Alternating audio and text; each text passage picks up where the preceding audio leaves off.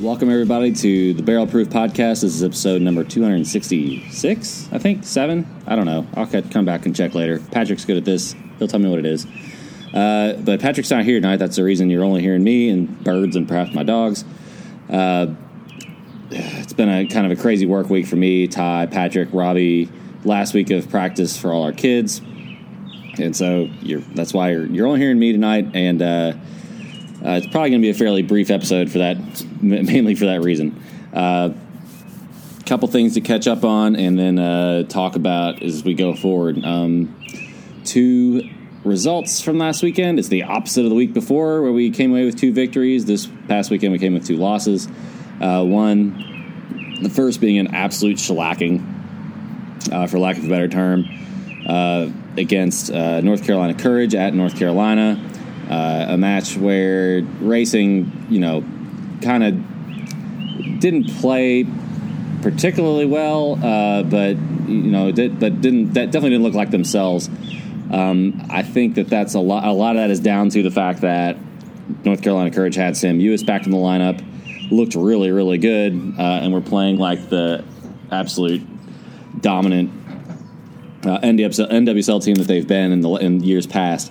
They are so good. Like I said, absolutely dominant. They had a sub come on. Haley Mason scored 2 goals after she came on. Abby Erceg scored in like the first 3 minutes of the match or something like that off of a really nice corner kick. So you can score off corners in NWSL. In case we didn't know that before, it's not super common, but it definitely does happen. And you go into the halftime of that game, and you feel like, we're weathering a storm. We're not getting much in the way of offense, but we're, only 1 goal, not bad. And then the second half, everything just kind of fell apart. I feel like when North Carolina is playing like that, I don't care who you are, you're going to give up some goals. But when you when you're an expansion team and you're still kind of learning how each other are playing, and you're a little bit banged up, and you don't really have a central midfielder that can stop Debinha, or Mewis, or anyone else they happen to throw in there, you're going to have a bad time, and that's basically what happened. These are things that I think everyone kind of understands and recognizes. I think Christy Holly and Savannah McCaskill after the game had both said, this is not acceptable, we're not happy with this is definitely not exemplary of who we are, and I think that's fair to say. I think that they, bad timing, they had a bad night to not play quite so well and ran up against an absolute buzzsaw in North Carolina Courage. However, there are a couple disturbing trends that kind of continued in that game, wherein we gave up a whole lot of shots. It's 28, I think. That's a lot of shots. You won't see too many teams give up more than 12, 13, 14 in one game, and we give up double that in 2 games now. So it's the Washington Spirit game, we gave up 26 shots. This game we gave up 28. That's got to be addressed. Racing is not necessary. I think, a lot of times we can give up shots, but they're not quality shots. Obviously, this is a different type of deal, because of the 28 shots we gave up, I think 14 were on target or something in that neighborhood, or maybe close to 12. Who cares? It's a lot. Shots on target, you don't ever want to give up more than, in my opinion, 5, and we gave up like 12, and then they scored 5 of them, and that's just one of those. Evan Floyd used to always like to talk on the In the House podcast about the law of big numbers. Well, unfortunately, when you get a lot of big numbers, but all in one game, that all kind of tends to compound and really hit you in the face, and that's what happened. Not a whole lot. Emily Fox looked good in the game, I will say that, but not a whole lot else to really talk about from a Racing Louisville standpoint. I don't think Michelle Betas could have stopped really any of those goals. Just a really tough outing for Racing. Something that they can learn from, and lot to digest there, lot to unpack, and a lot to kind of figure out going forward. But I think they can do that. The tough news is they've got another really difficult opponent coming up this week in Portland Thorns, who are not doing as well as they might have hoped thus far in the season, but still really dangerous. You got Christy Sinclair, Lindsey Horan, cast of cavalcade of stars in that team, and a really good coach in Mark Parsons. things to be scared of there, and a lot to try and plan for and figure out what we're going to do going forward.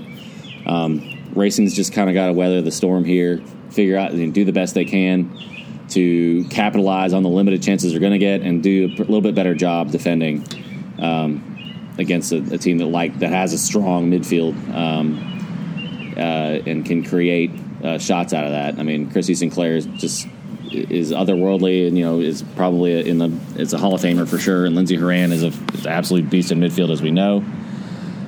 So those are things to worry about. Things did not get better on Saturday night. Well, they did for a little while.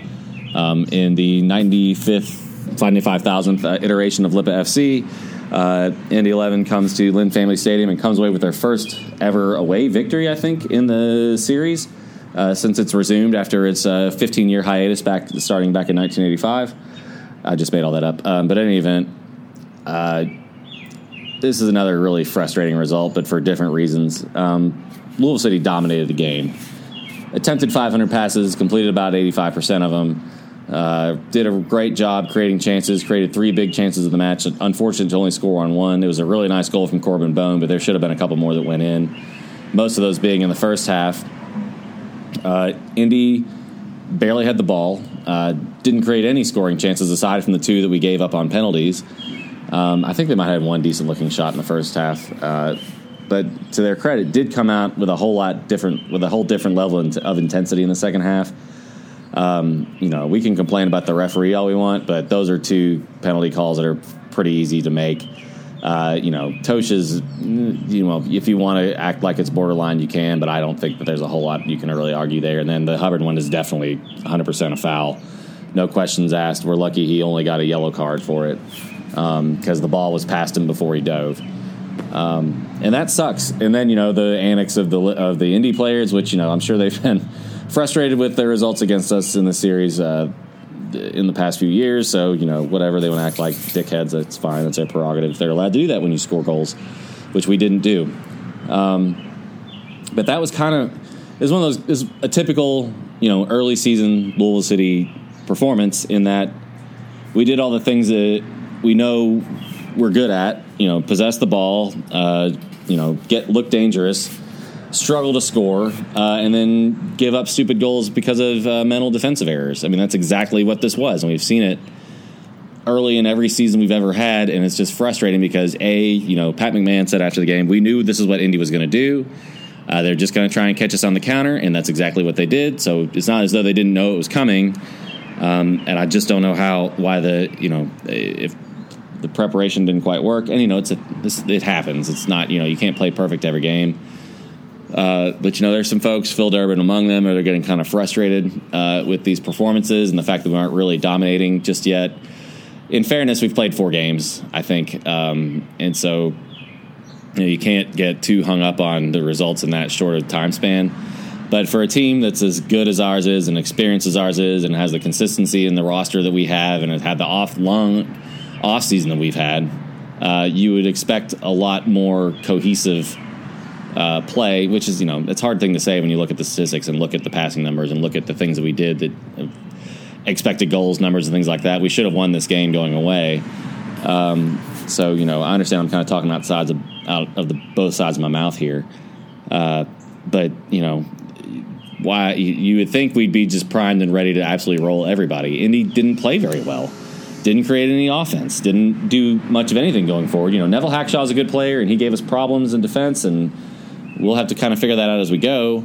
But you got to score goals, and then you can't concede dumb penalties, and you can't have really bad giveaways in midfield, and kind of get away from what was making you so successful from stopping that stuff in the first half, which is what happened in this game.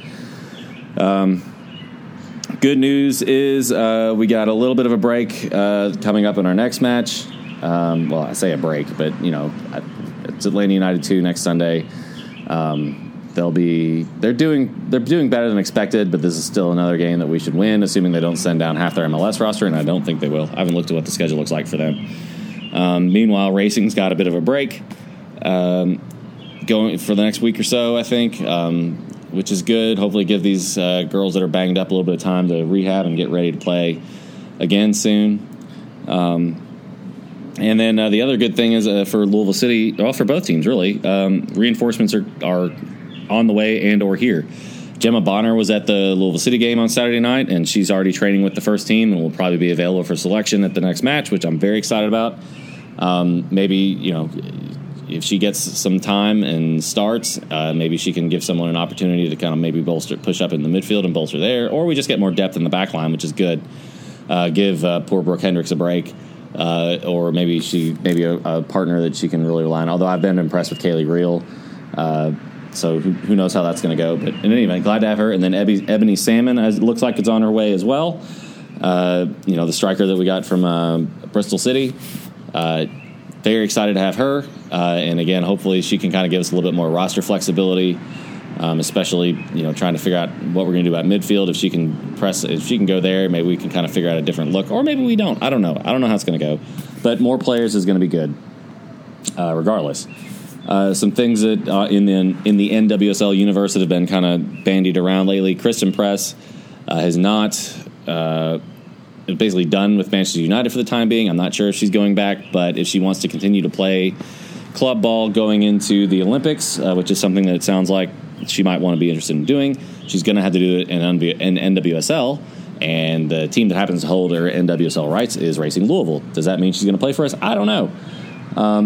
I think that we're in a good position right now to kind of dictate whether or not that's a thing for her. If she wants to play, she's going to have to play for us, because I can't imagine what any other club is going to be able to offer us for her rights between now and the time that she wants to start getting ready for that before Olympic camp starts. So something to keep an eye on. And then still don't know about Tobin Heath. She's still rehabbing an injury. Who knows if she's going to try and get minutes or not. But it's kind of a similar situation. But that's kind of some fun stuff.